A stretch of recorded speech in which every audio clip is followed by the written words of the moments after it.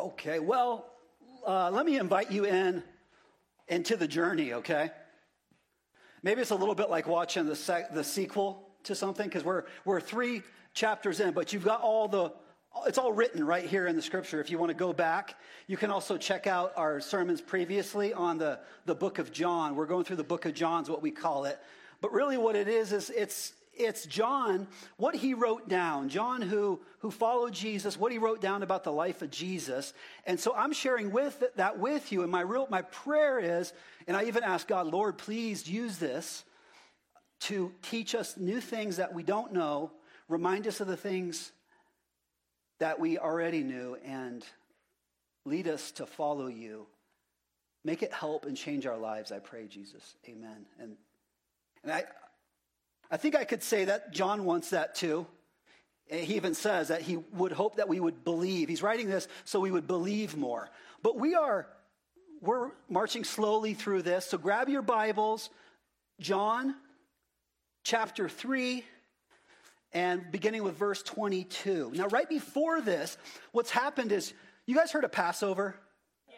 So in the Jewish culture, right, when there was Passover, all the Jews would have to go where? All the Jewish people throughout the land. To Jerusalem, right? So Jesus went there, and John tells us, listen, Jesus was doing all these really amazing things, and it caught the eyes of the Pharisees, like the religious leaders. And so there was a guy, remember his name? We just talked about him quite a few weeks. Started with an N. What was the guy's name? Nicodemus. So Jesus had this whole conversation with Nicodemus. He dropped the John 3:16 bomb, right, on him. We've been there, and now we're kind of flipping the page, if you will, on to the next little section of Scripture. So look at verse 22. After this, all the stuff with Nicodemus, Jesus and his disciples went into the Judean countryside, and he remained there with them and was baptizing. John, who's John? Right? It gets confusing, right? There's John, the guy that followed Jesus who wrote this, and then there's John, we call him John the Baptist. What do you remember about John the Baptist? He baptized. Yes. Gold sticker over here for Scott. What's that? He made straight the way of the Lord. That's what they had said for a long time. There's one who's coming, because the Messiah is going to come, but someone before him is going to show up, and he's going to start making the way. And that's what was happening. He was John the Baptizer. He was baptizing, right?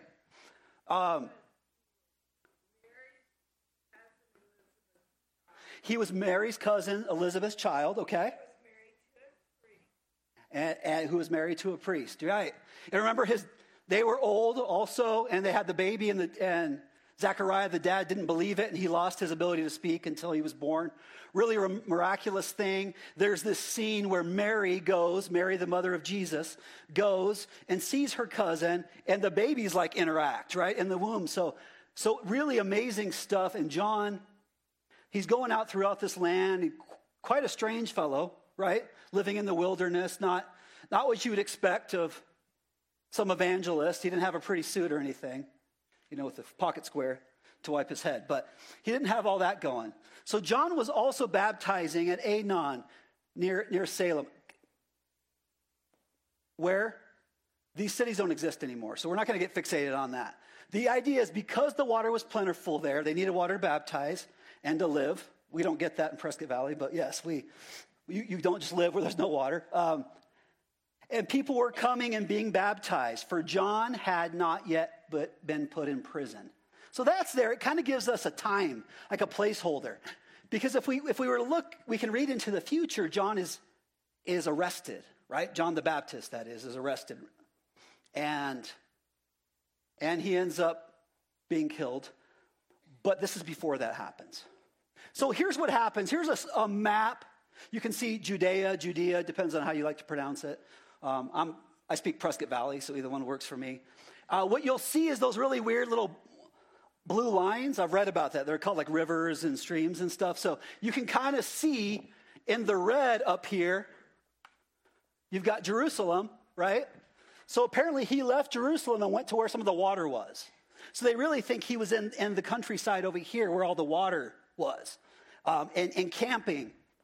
And so so what you end up having is you've got John the Baptist, he's going around, and based on what the scripture is telling us, you can find this in Matthew 3, verse 2. He's saying this, repent of your sins and turn to God, for the kingdom of heaven is near.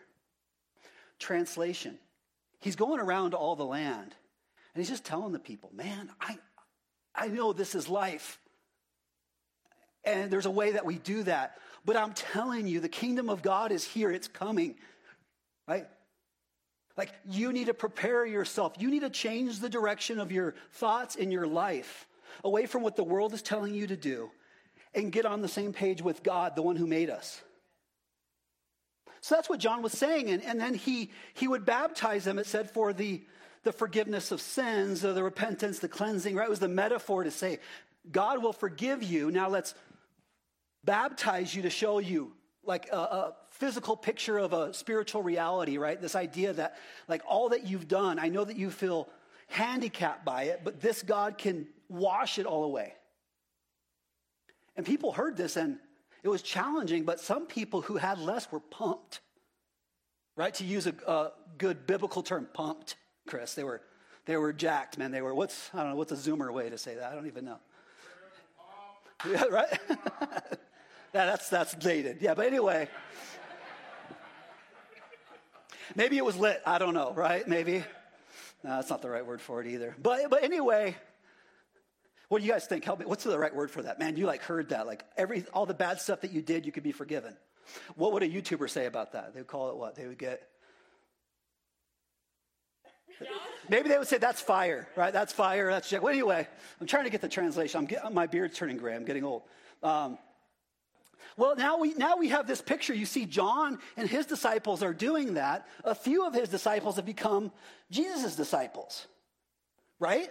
And so now they're doing a similar thing, hanging out by where the water is in the countryside. They've left the city where all the religious leaders are, right? They're following them out there, of course, because we're good about that. But then Jesus is telling people, recorded in Matthew 4:17, from then on, right after his temptation in the wilderness, Jesus began to preach. He said the same thing, repent of your sins and turn to God, for the kingdom of heaven is near. Okay, you got the picture in your head? These two groups of guys, they're out there. There's the teachers, and then their disciples are baptizing people. You're going to love this, because this is people, Corey. This is people. This is what we do. It's funny. So it's going cool. It's going smooth. And then verse 25, now a discussion arose between some of John's disciples and a Jew over purification, right? Like they delivered the sermon and someone's like, well, that's a great sermon, but really, let me tell you what you should have told everyone is what's happening, right? Like, okay. So they're having a discussion over purification. Doesn't say specifically, but look where it goes next. And they came to John, his disciples, and said to him, Rabbi, he who was with you across the Jordan, to whom you bore witness, look, he is baptizing and all are going to him. Jesus, like, we don't have a line anymore.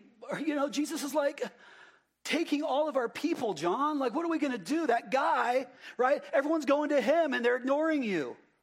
Like, are you sure about this dude, right? He's got that feathered hair, right? The blue eye. Yeah, it's just weird. He doesn't fit in here in Arab culture, but somehow he's always carrying a little lamb and he has feathered hair. No, that's not Jesus either. But you can imagine how much that would throw people off if that was. Come be baptized, my child. But he's like, look, he's baptizing and everyone's going to him. So then John answered this. John answered, a person cannot receive even one thing unless it is given him from heaven. Now, okay, this is going to require a drink of water on this one. So let me ask you this question. Think about it for a minute. When we read in the scripture, there's this weird word called context. And sometimes it comes part of a conversation, right? And then we blow it up to be like this absolute, right? A person cannot receive one thing. We're chanting it to the heavens. So you've got to ask yourself throughout all that what's been given to us, written in the scripture, Is this a truth? An always truth? Applicable to you and I, or is this a circumstantial, situational truth for this moment? Right? Does that make sense? Is this part of a conversation in context, or is this something you and I can put on a magnet and put on a refrigerator? Right? That's an important question. Well, the best way I know how to deal with that, pray, ask the Holy Spirit to help you discern that. I believe he's saying this is a fact. This one is what's happening. God is in control, right? And so James, the half-brother of Jesus, wrote in a letter later on to Christians. He wrote, "Do not be deceived, my beloved brothers. Every good gift and every perfect gift is from above, coming down from the Father of lights, with whom there's no variation or shadow due to change. Of his own will, he brought us forth by the word of truth, that we should be a kind of first fruits of his creatures." I'm quoting from James 1, 16 and 18. So what I'm telling you is here is a fact, right? That everything, you've got to understand that even if God isn't interfering in the moment, at least he's allowing the thing to happen. In light of our free will, we can do really silly things, and it takes an unchanging, amazing God to use it. Okay? And sometimes, right? And sometimes he's behind the wheel. Even if you got ran over by the tractor, he might have been driving it. He can do that. That happened, right? Well, not the tractor, but he did that in the scripture too. I mean, if you look at the story of right, Job and what happened with him, you can kind of see that. So in Prescott Valleyism, it's like this. It's like John's trying to say, John the Baptist to his followers, but John, like this guy that you talked about, he's over there. Like you see him, he's stealing all our people, and he stole some of our followers, and like, and he's like, quit freaking out. Quit freaking out, guys. God has a plan. The Father has a plan. He's got this. He's got us. This is how he's unfolding his plan before our eyes. Okay, John. 28. You yourselves bear me witness that I said, I am not the Christ. He's not the Messiah, the anointed one that was supposed to save them, rescue them. I'm not the one, John says. I am not the Christ, but I have been sent before him. The one who has the bride is the bridegroom. Okay? Prescott Valley's, okay? The one who has the bride is the husband. Okay? The one being married, going to be married to the wife. The bridegroom. The friend of the bridegroom, also known as, what do we call it? The best man. Okay, so the friend of the bridegroom who stands and hears him rejoices greatly at the bridegroom's voice. Therefore, for this joy of mine is now complete. What? Right? Like, what? There's a metaphor here. Right? There's a metaphor here about this Messiah, and that God himself had taken a bride, and the bride was known in the past as the Israelites. Right? It's even referred to in Revelation and Ephesians 5. Paul writes to the Christians later on, he says, husbands, love your wives as Christ, the bridegroom, loved the church. And he gave himself up for her that he might sanctify her, having cleansed her by the washing of water with the word, so that he might present the church to himself in splendor, without spot or wrinkle or any such thing, that she might be holy and without blemish. So what's happening is he's saying, guys, listen, I want you to understand something. The bride is for the groom. I'm not the groom. I'm not the groom. I'm the friend of the bridegroom. I'm the best man. And what does a best man do? Okay, let's take this metaphor to our day. Any of you been married or been a best man? What does the best man do? If you're new here, I'm not a good preacher if you don't help me, so you guys got to speak up. He makes sure things go right. Okay? What's that? Make sure he has the rings. He's a witness.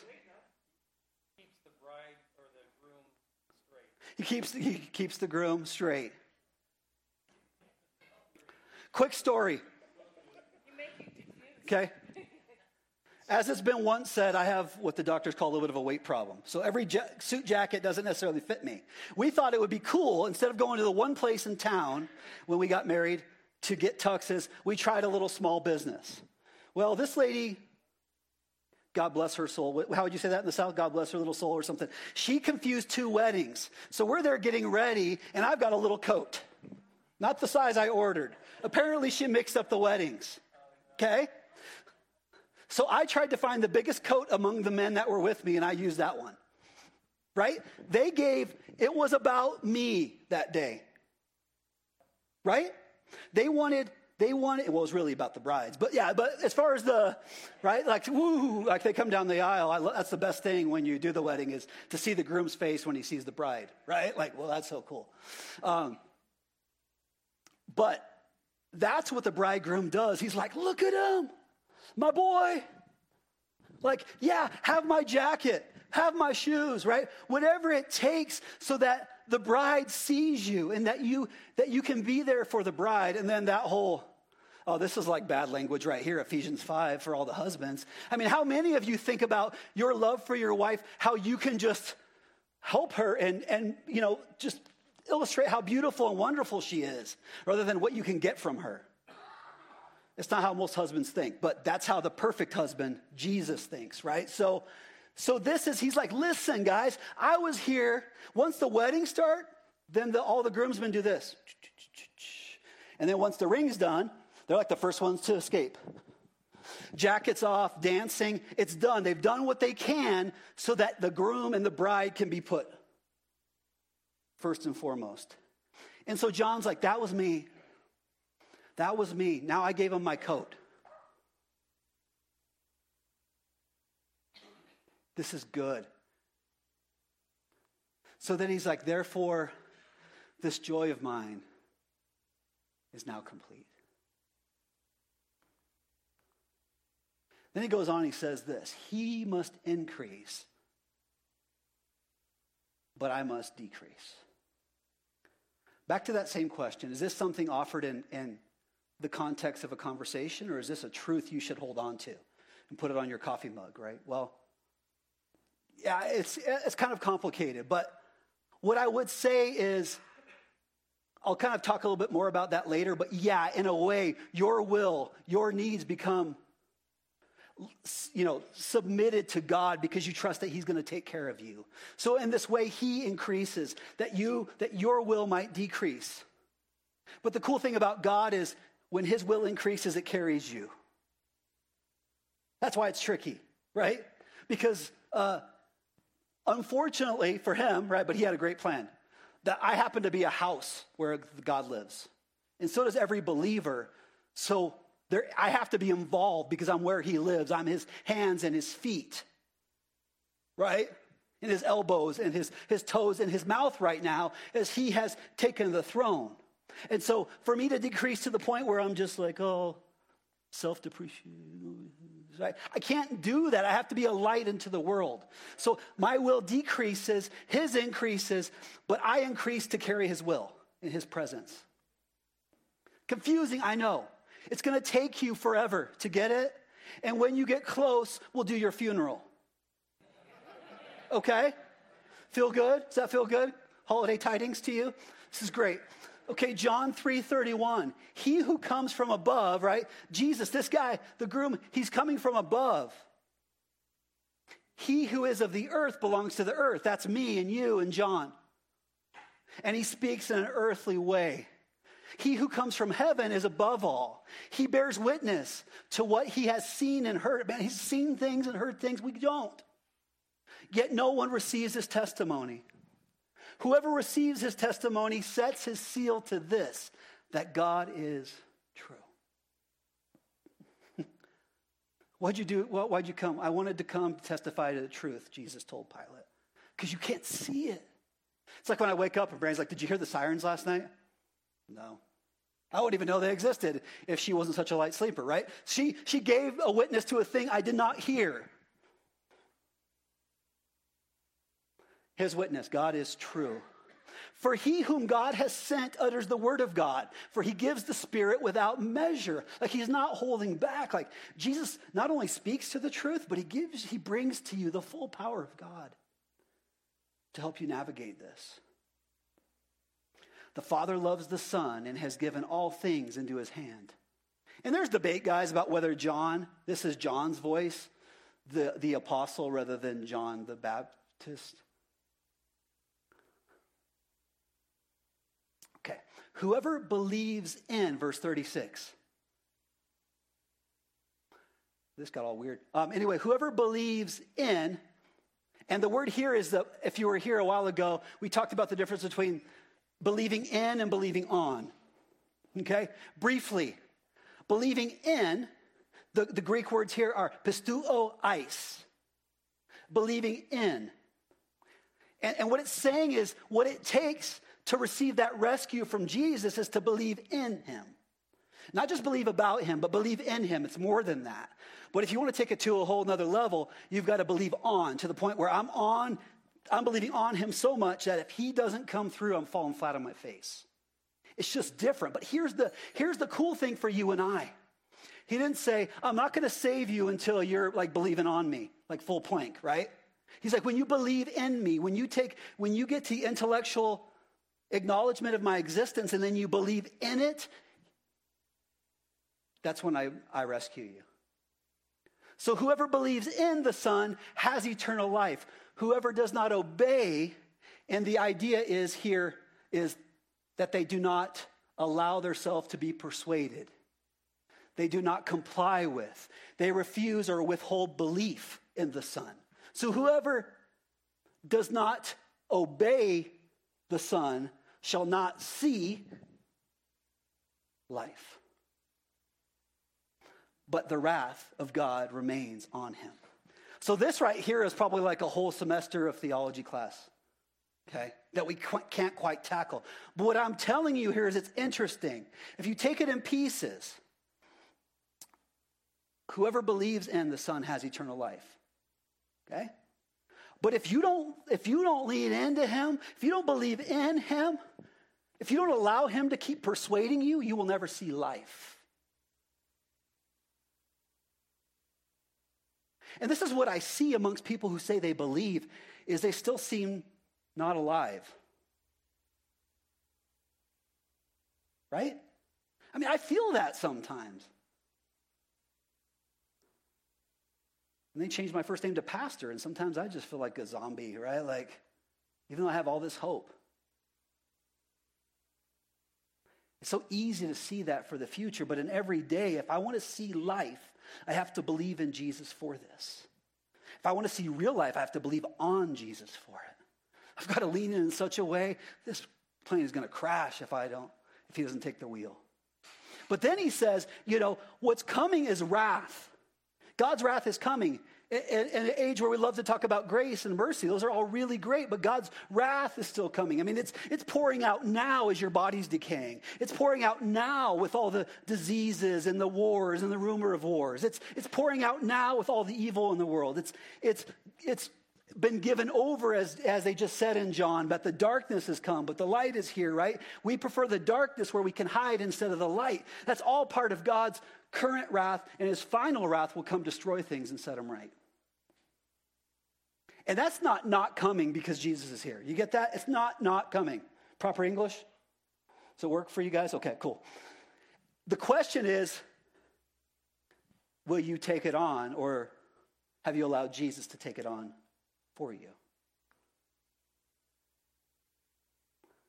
So here's this really cool story, right? To recap, people do what people do. Jesus, the forerunner, came, right? John the Baptist. He's spreading this message. He's going this way. Jesus and his people come. Jealousy, right? Jealousy, insecurity. John is saying, stop. Let me tell you what's happening. This is great.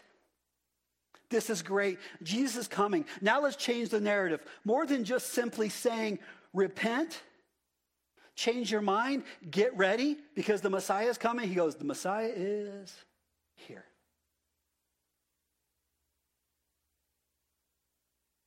And let me tell you something about him. Let me tell you something about him.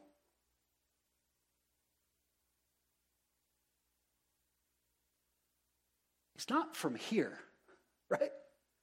He's not from here. He's from above. He sees the things you don't see. He comes from the Father. He comes to rescue you and bring you hope. Right? And he goes, it's all part of God's plan. So we have to decrease so he can increase. And that was a hard pill for them to swallow. Now, where I want to just sort of stay in the parking lot here with the AC on for a little bit here is just this question. What did John the Baptist, the question is this, what did John the Baptist know that you and I need to learn? Matthew 11, it says two things which are really important, I think, for us. One, early on in verse 11 here, it talks about this idea that John the Baptist was like the greatest of men ever born from woman. In terms of faith and what he did. I mean, he had a fully sacrificed life. Like from the beginning, he was set apart for God's work, right? I mean, at a level that I don't think any of us know, right? Because we weren't created by God to come before Jesus. I mean, we have a minor role like that, but this guy was like eating locusts and, right? Instead of cheeseburgers like the rest of us. But it says this, that he is the greatest of men born from woman. But when it comes to heaven, even the least there are going to be far greater than he could even imagine to be.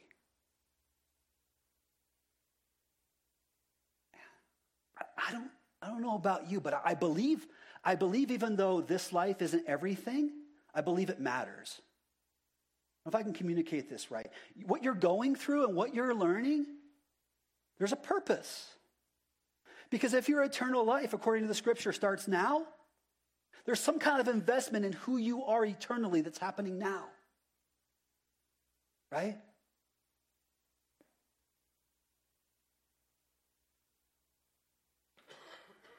And so, what we look forward to is when we enter the kingdom of heaven, it's no longer, well, John's really great, but I could never be there. What God is saying is, if you join me in my kingdom, even the least of you will be so much greater than John could ever imagine being. But here's what's crazy. Here's what I love about our God and about the reality of the humanity of his creation and his understanding of sin is in that same chapter. There's this story that happens. By then, John the Baptist is arrested. Okay? He's not getting out this time. He's arrested. After all of this, he sends some of his followers to Jesus and are you really the Messiah? Are you really the one we've been waiting for? Because stuff is getting real. Right? And we can try to use our intellect to make that less. But you know what it speaks to my heart? And what I want to share with you is here, John the Baptist, this great guy, still had a journey, still had a path where he's when the rubber really hit the road, when he was going to lose his head over this thing, it was okay, so I'm right? Go ask him. I was right to do this. You really can rescue me. Do you see that? And I love it because that's kind of how I live. And one moment I'm whoa, you have just blown my mind, God. And the next minute I'm okay, do I need to do this or can I really count on you to do it? And when you look through all the written history in the scriptures, you see that. They're he parts the Red Sea and they walk through and then 4 verses later, this sucks, man. When are you going to do something for us, God? And you're holy cow, right? This is how we are. Well, God, I won the lottery, but it was only 2.3 billion instead of 4. I'm going to need at least another billion with taxes. This is how we act. Lord, when are you going to do something for me lately? And even the best guy ever, who wasn't God, John, He still was like going to jail and being like, are you really? Did I just make a big mistake here? I just need to be reassured. I just need to be reassured. I'll tell you what's not in Matthew 12 is where Jesus says, well, John doubted, so he's out. Thank you, God, for not writing that in there.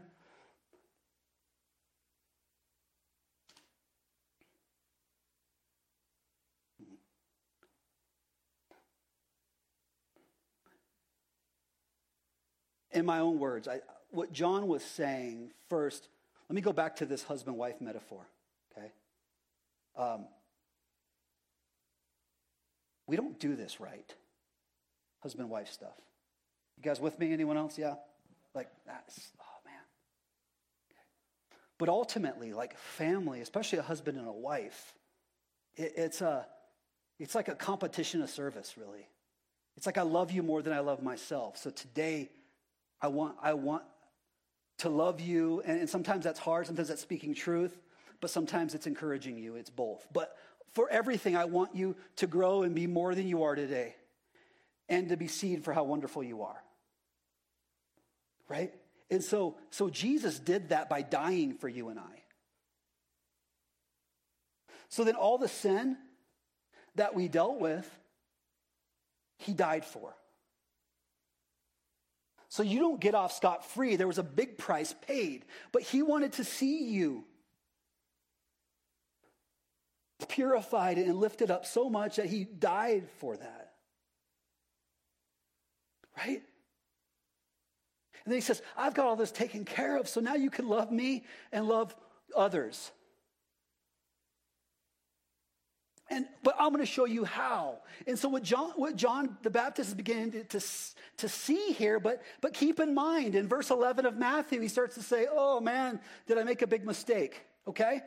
So if you can at least grab this today, when we close up, if you can at least grab this today, and when you go places and talk to other believers, would you guys talk about this some? Okay? And then next week, I'll remind you of more stuff you already know. But we'll keep doing this until we get home. But I need you also to understand that you are learning this at the same time that you're supposed to be reaching out to the world, because the world doesn't know this. And by the world, I mean not countries, I'm talking about people. All the places that you go. And it wouldn't be like some speech. It would be relationships. It would take a long time. Okay? Those people you talk to, I don't even expect to see them here. If they came, great. But share your life. Share what you're learning with people around you. But understand this. I think what we have to do is, if we want to decrease, but at the same time have God increase through us, then we need to have joy. And not fake joy. It turns out at Sprouts they sell a pill that does that, I guess. I saw it the other day. I told Brandy, it says joy on there. That's all it took this whole time was a pill. So I'll have some next week. It'll be great, right? Yeah, all of you wear your Converse. We'll wear jumpsuits and drink Kool-Aid. Yeah, but it's not just a pill. Like, it's going to take a process. And, oh, man, I wish I knew this better. But I know it's true. And every once in a while I get a taste of it, and I want some more. And that's this, that John knew this. He knew that real joy came when our way becomes less important and his way becomes more important. Rewind all the way back to Genesis. You can eat of any tree in the garden, but don't eat of this one. Oof. Hey guys, God is holding out on you. He knows how great it would be. He wants you to live some like sugar-free life, right? Like, it's not going to be sweet. It's going to give you a tumor in your brain.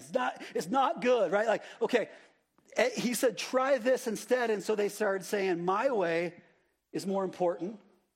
His way is less important. So the whole story of what's happening, and we're in the middle of it somewhere, is we're trying to shift back to where it started.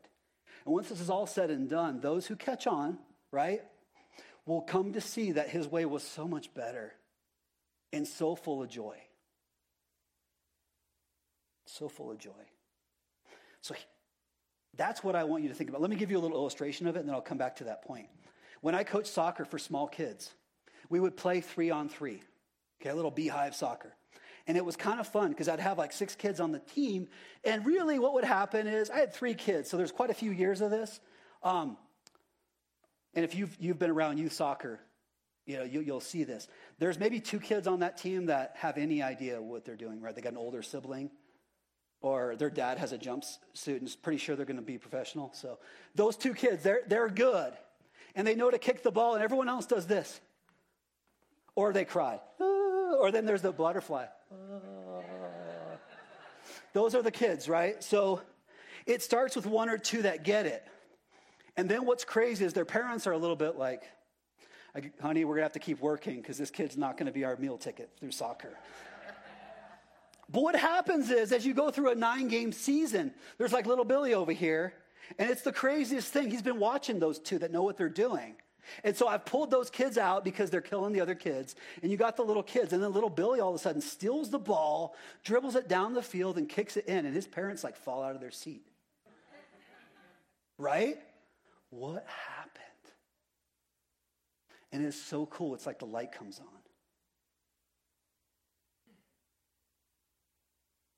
The light comes on. Lord, teach us about joy. And that's what I want to pray. I'm looking forward to watching this. Okay? Because I can do whatever I want. I can't change Prescott Valley or your house or the place you work. God can.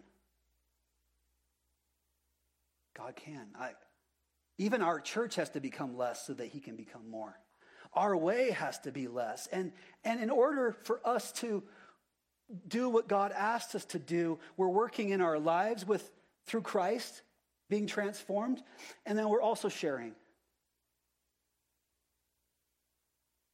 Just sharing with our love, with like weird things like cookies and hi and conversations at a mailbox. The stuff that takes decades and doesn't seem to go anywhere, but you don't realize how far it goes. Real joy comes when my way becomes more important and his way becomes more important. Lights on, right? Like little Billy stealing that soccer ball and going down.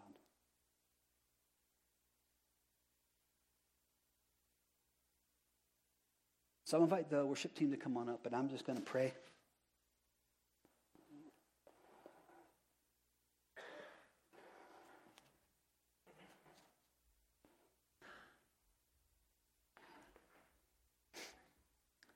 Jesus, you know me, I want to recap everything I said. This is not what you have. Like you are putting this in the hearts of the men and women here, Lord. I pray that you would just keep coming for us and that you would just well up in us, Lord. Those who believe and those who have you living in them, your Holy Spirit, I pray that you would just grow and well up in us in such a way that you come just right from our face, Lord, right from our hands and our feet. And we start walking, that we just, our eyes light up, ding, like Billy kicking the soccer ball, like joy, that's it. It's not a pill at Sprouts, it's you.